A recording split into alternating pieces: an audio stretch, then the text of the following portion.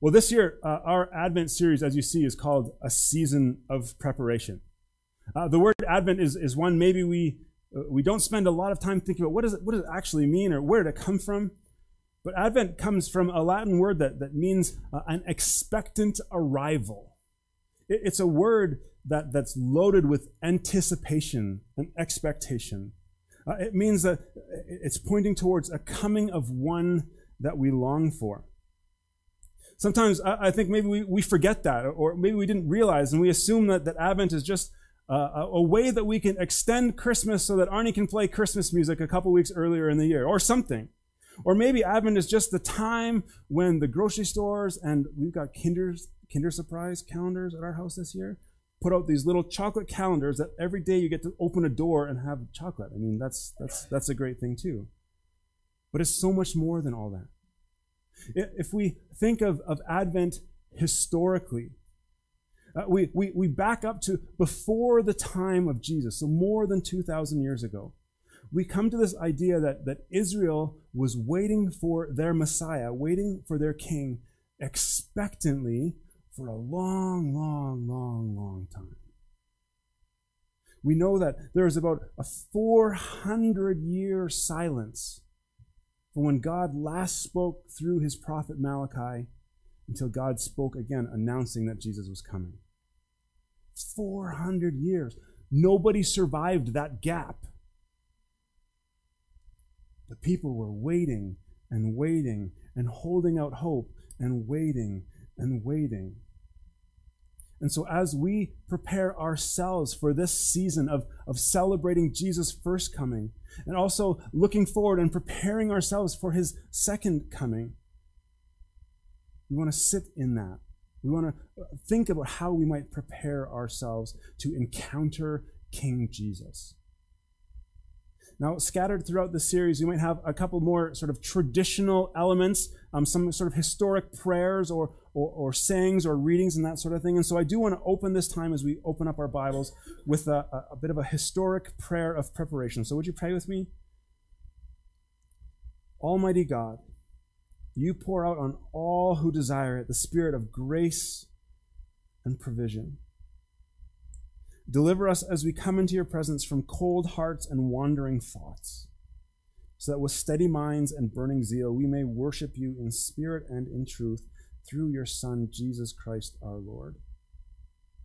I like that prayer. Deliver us from cold hearts that are just sort of tired and stuck, and deliver us from wandering thoughts. Now, my mind can wander with the best of them, and so we ask Jesus, help us to stay attuned to what you have to say to us this morning. Now, if Advent is the season of preparation, sometimes when I think about coming face to face with Jesus, maybe especially around this time of year, I start to think, man, who am I that I, Sean, would get to stand face to face with King Jesus? And there is a really healthy way for us to wrestle through this, to wrestle with the implications of Jesus having come and lived and died for me. The psalmist even writes back in Psalm 8, when I observe your heavens, Lord, when I see the work of your fingers, the moon and the stars that you set in place, what is a human being that you remember him? What is a son of man that you look after him or her? There's a healthy way to wrestle with this sort of awe and reverence, and the Bible uses the word fear of God. But there's an unhealthy, prideful way ultimately too that says, how could God want me around? If God is good and holy and all-powerful and all-knowing and all these things, he knows my junk, and how could he possibly want me around him? How could he want anything to do with me? I've messed up too big. I've gone too far. I've gone my own way too many times. He's probably given up on me. That's an unhealthy way to wrestle with this. This morning, we're going to look at a text that sets the scene for Jesus' arrival. So if you have a Bible with you, and I hope that you do, let me invite you to open up to Matthew chapter 1 with me. We're going to consider the first 18 or so verses. And if you happen to be familiar with Matthew's gospel, with Matthew chapter 1, you may remember that chapter 1 opens with a long genealogy. And sometimes when we start our reading plans in Matthew chapter 1, we're like, just get me through this. Our eyes glaze over a little bit and maybe roll back and we just flip ahead. But that's where we're going to be this morning. Our modern translations probably open up Matthew's gospel with something like this: an account of the genealogy of Jesus Christ, the son of David, the son of Abraham. Literally, the language is saying the genesis, the beginnings of Jesus Christ. And this was common language in the ancient world of how to describe a genealogy. These types of things were written so that the people could remember who they were and where they came from. They were organized so they could be memorized and recited so we wouldn't forget where we've come from. And this language started at the beginning of the life of so-and-so. But even though the language is common, Matthew does something really profound here. He actually organizes his genealogy backwards. Now, humor me for a second and flip forward in your Bibles, or click and scan and scroll forward in your Bibles to Luke chapter 3. We have 3 Gospels in our Bibles, 3 biographies of Jesus written by Matthew, Mark, Luke, and John, each coming at the life of Jesus from kind of a different angle and a different audience. And so we've got Matthew, who wrote primarily to the Jews. Luke tried to write an orderly account of all the things that happened, more with a Gentile focus, those who were not raised Jewish. And in Matthew 3, in Luke chapter 3, just like Matthew does, Luke says, here's where Jesus came from. It starts like this at verse 23. When Jesus began his ministry, he was about 30 years of age, being the son, as was supposed, of Joseph. Here we get into the genealogy. The son of Heli, the son of Mathat, the son of Levi, the son of Melchi, the son of Janiah, the son of Joseph. And on it goes, right? We get the whole list, and he goes back, Luke does, from Jesus on and on and on. At the end of the genealogy, we see the son of Adam, the son of God. So Luke traces Jesus all the way back to our first parent in Adam. Now flip back forward to Matthew. Where does Matthew start? This is the genesis of Jesus Christ, the son of David, the son of Abraham. And who's the list? Who's the first name on the list in Matthew? Abraham. See, it's backwards. He's done something different here, and there must be a reason for it, right? Matthew starts really at the beginning of where God called this person, this family, this people to himself. And then he makes his way through a who's who of the history of the Jewish people until he gets to Jesus. And so what Matthew is really saying is that Jesus is so much a point of history that all of his ancestors depend on him for their meaning. Without Jesus, at the end of this list, nothing else matters. It's all about Jesus.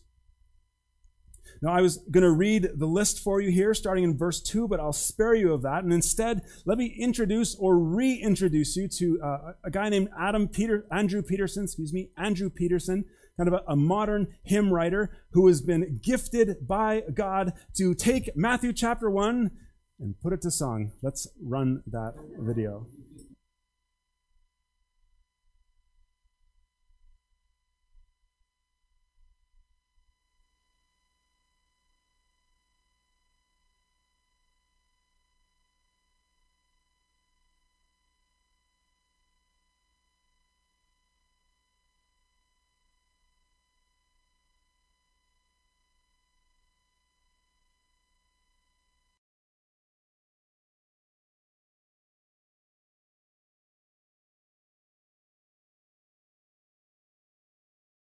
Fathered Boaz.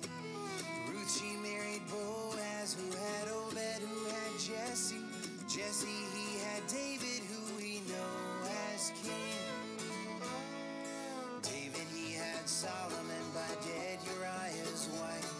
Solomon, well, you all know him. He had good old Rehoboam, followed by Abijah, who had Asa.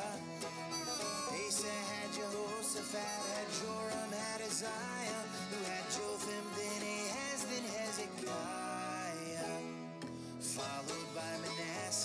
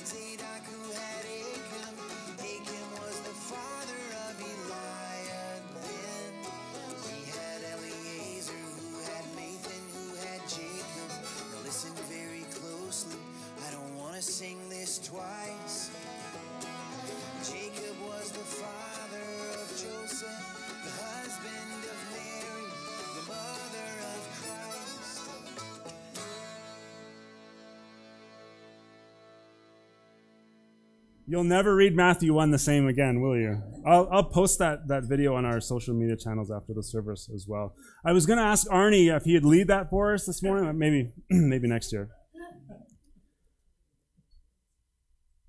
It's all about Jesus.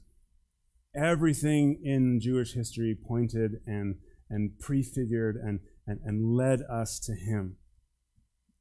And so we want to look at this text. We want to look at how Matthew introduces King Jesus through those begats. You saw in the song, maybe you noticed in the song that it's divided, and you can read it in the text. He was divided into 3 groups of 14. Now, no doubt there were many people who were skipped over in this genealogy, so Matthew could come to this grouping.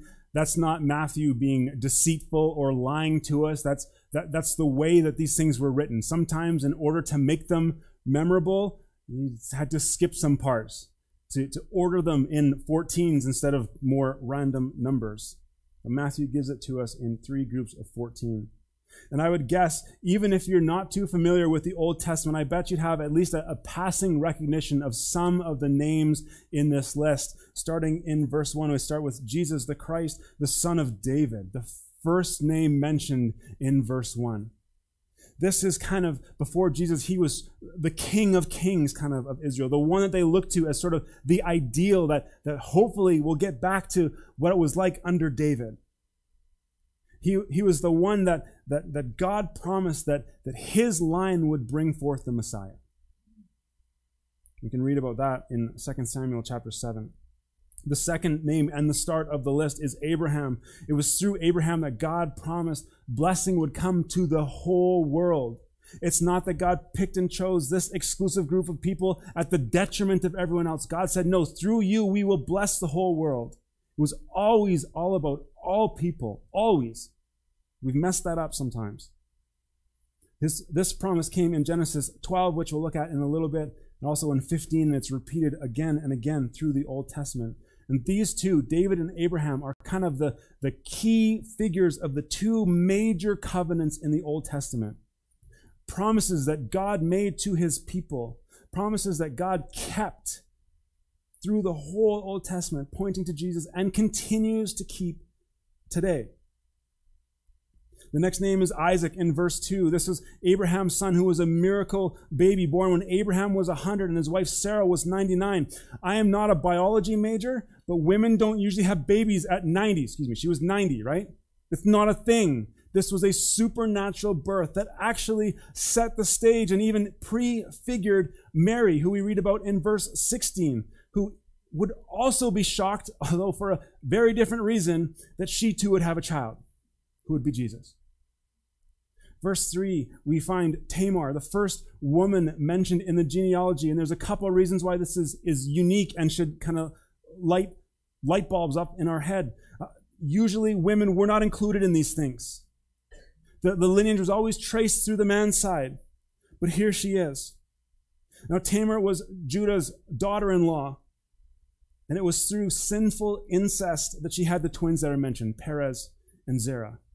Now listen, if Matthew took literary license to leave out some names, this might be a good one to leave out. If you're trying to make your history look good, let's try to leave the disasters out. But the Bible doesn't do that. Ever. I mean, they must have left some out, otherwise it'd be huge, right? But the biblical writers, Old Testament and Matthew here in the New, could have really easily glossed over, even omitted Tamar, but they didn't. Because the whole story of the Bible is one where God pursues and redeems his people even when they're complete disasters. We'll keep going, and you'll see that this line is not a line of perfection. Rahab in verse 5 is the second woman mentioned. She was a prostitute from Jericho who was spared when the people of God came into the promised land. You can read about that in Joshua chapter 2. Also in verse 5 is Ruth, the third woman mentioned. She was a Moabite, so she's not even Jewish. She was a part of the people who were enemies to the Jews, and she was part of a culture that was known for their sexual immorality and even, I believe, child sacrifice. But she was brought into the line. At one point, her people, the Moabites, weren't even allowed to be within 10 generations of Moabites to come into the assembly of God. They were that far removed. But here she is in Jesus' line.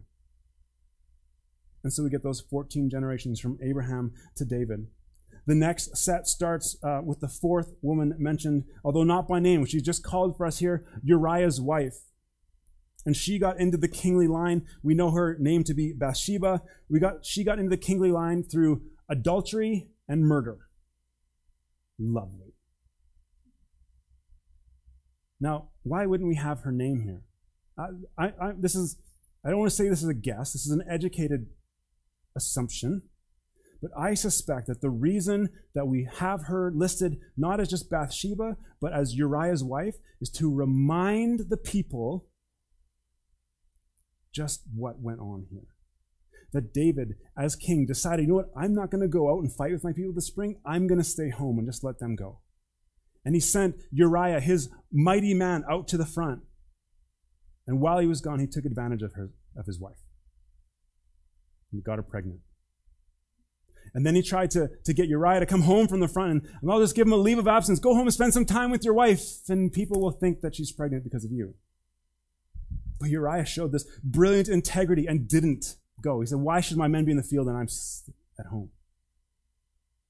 So then David set it up so that he would be murdered to try to cover up David's mess, his sin.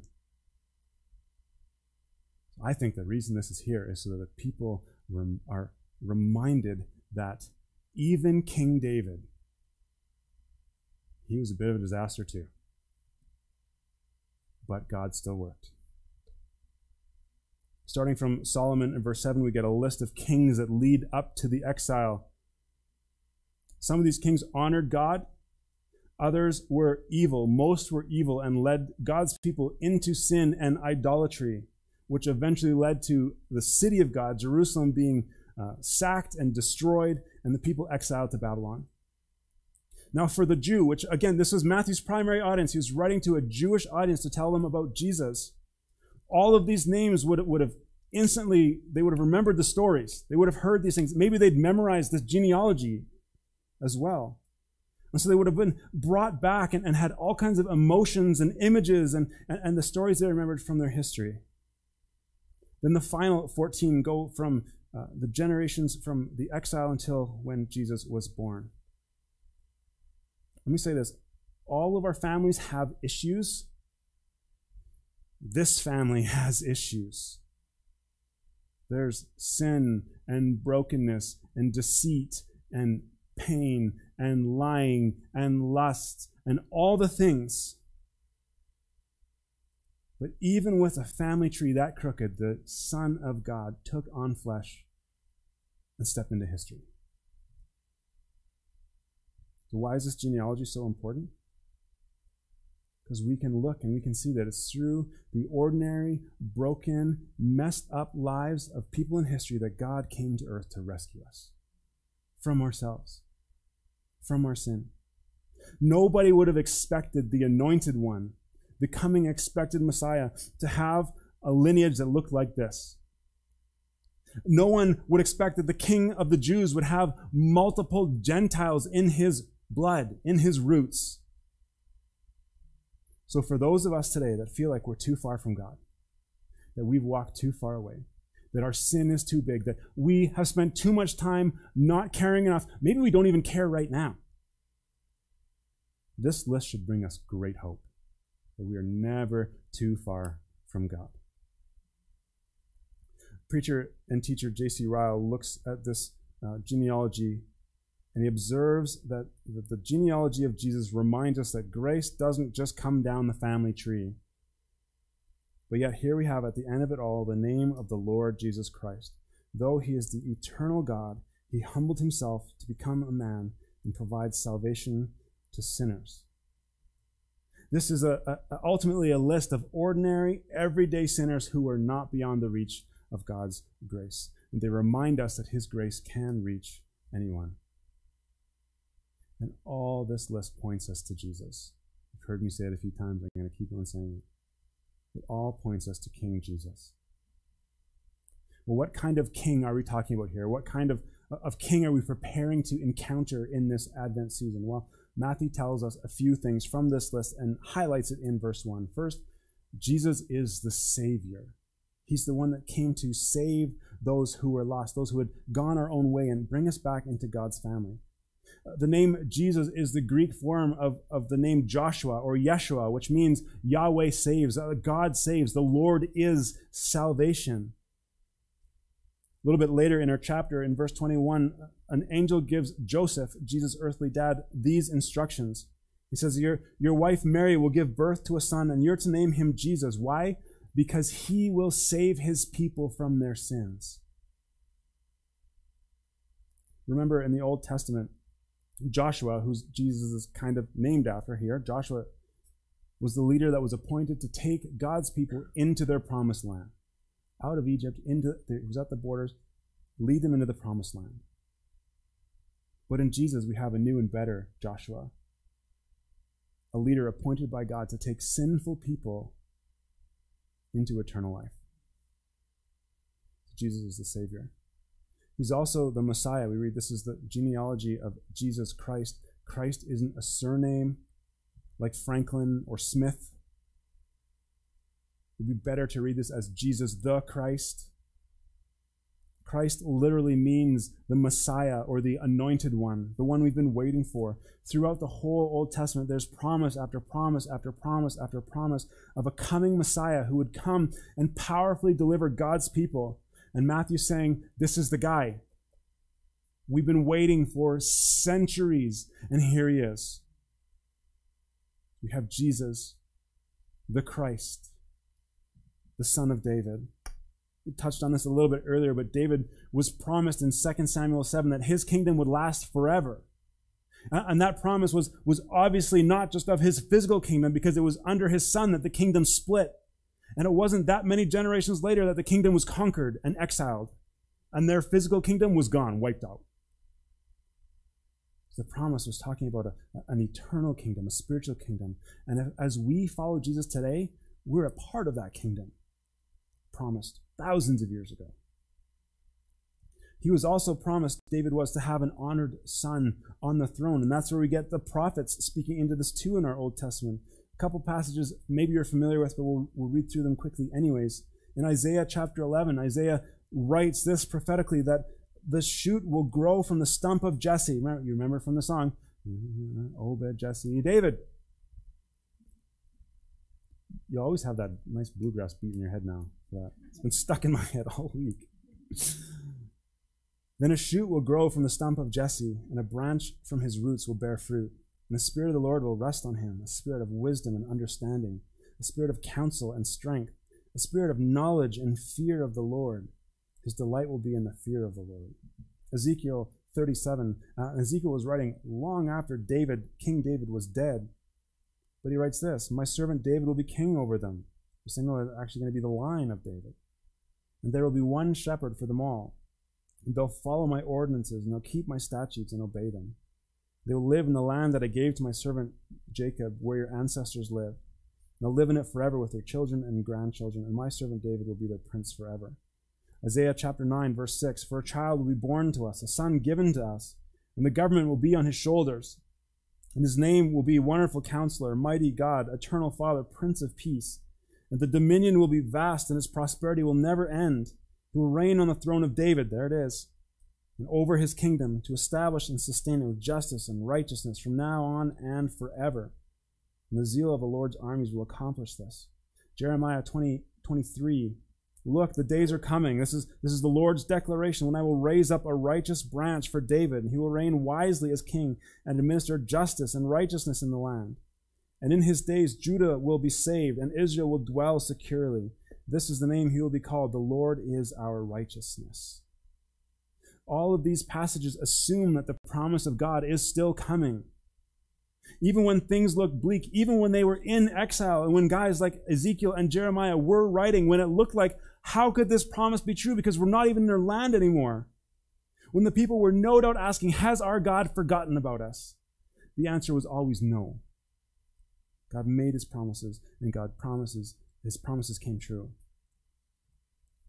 Jesus is the King, the Messiah. He's the son of David, but there's one more. He's the son of Abraham. And with these words, Matthew takes us back to almost the very beginning of the Old Testament. Here's God's promise to Abraham back in Genesis chapter 12. He says, "Go from your land, from your relatives, and from your father's house to the land that I'll show you, and I will make you into a great nation. And I will bless you, and I will make your name great, and you will be a blessing. And I'll bless those who bless you, and I'll curse anyone who treats you with contempt, and all the people on earth will be blessed through you." This blessing of God was always for all people groups, every tribe, tongue, and nation, right from the beginning. God promised through Abraham to form and make a covenant people, to make Israel into a great nation.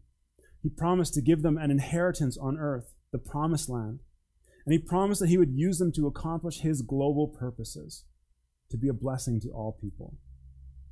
And this promise to Abraham is repeated again and again in the book of Genesis, and it's pointed back to throughout the Old Testament. And God keeps reminding the nation of his promise. And so ultimately, God works this promise to Abraham out in Jesus, the son of Abraham. See, here's the thing. Nothing that happened in the Old Testament was an accident. There was nothing that happened, even in that disaster of a family tree, nothing that happened that God said, "What have I done? Who are these people? I didn't think they'd do this." Every single detail, right from the beginning, right from the fall that we read about in Genesis chapter 3, God said, "I'll make this right. I will provide a way. I will send a rescuer. I will bring healing." And right from there on, it pointed to a king that would come. And that king is Jesus. One writer said that God sovereignly directed the history of Israel and preserved David's line because of his plan to send Jesus. Jesus is at the center of it all, the center of Jewish history, the center of our history. Not you, not me. We're not at the center. Not our country, not our government, not our generation, not our cultural moment. Billions of people have come and gone on this earth. Empires have risen and fallen. Empires that looked like they were going to last forever. And they're gone. Yet at the center of history stands one man, Jesus, the Christ, son of David, son of Abraham. That's what Matthew is saying in his begats. Now, if Jesus is the King of all, the one that all history revolves around, then it follows that he should also be King of your life. So let me ask you the question. Is he? Is Jesus King of your life? Here's how we know. When you come up against something hard, or when you come up against stress or anxiety or fear or any of these kinds of things, where do you turn first? Do you try to, like I do so often, just try to buckle down and work through it and have another cup of coffee and plow through this thing to get out my own way? Or do you start with saying, Jesus, this is going to be another day. I don't know how we're going to do it. And then maybe get that extra coffee and buckle down and do what God's called you to do. But is he King of your life? When you're thinking about even not just major decisions, but small decisions. Where do my kids go to school? Where am I going to spend Christmas? What job should I take? What house should I live in? All the things, right? Do we start with, Jesus, I need wisdom. The word says, if I lack wisdom, ask. Here I am, asking again. Is Jesus King of your life? Because he wants to be. It's not like Jesus came and lived this perfect life and then just set it aside and said, see, do it. And then wagged his finger at us when we can't. Jesus came and lived the perfect life, perfectly related to God, to others, to creation itself. He said, this is the example. This is the way you were created to live. But I know you can't do it. And so he went to the cross. And on the cross, he took the punishment, the consequences of all the times you and I went our own way. The Bible calls that sin. Where we have said to Jesus, nah, I'm doing this. I know you say it's not good for me. The genealogy tells lots of this, right? David I know I shouldn't lust after this woman. I know I shouldn't take her. I know I shouldn't impregnate her. But in the moment, this seems like a good idea. Jesus takes the consequences and the pain for all of our sin and takes it, nails it to the cross so that we can have life. That's what we're waiting for. That's what we're expecting. That's what we're anticipating.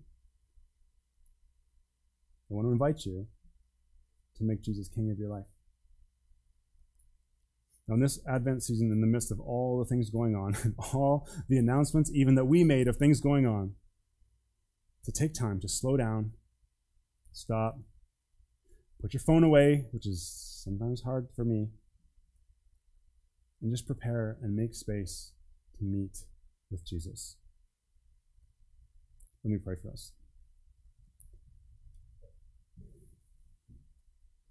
Father God, thank you for this opportunity that we have to be together again.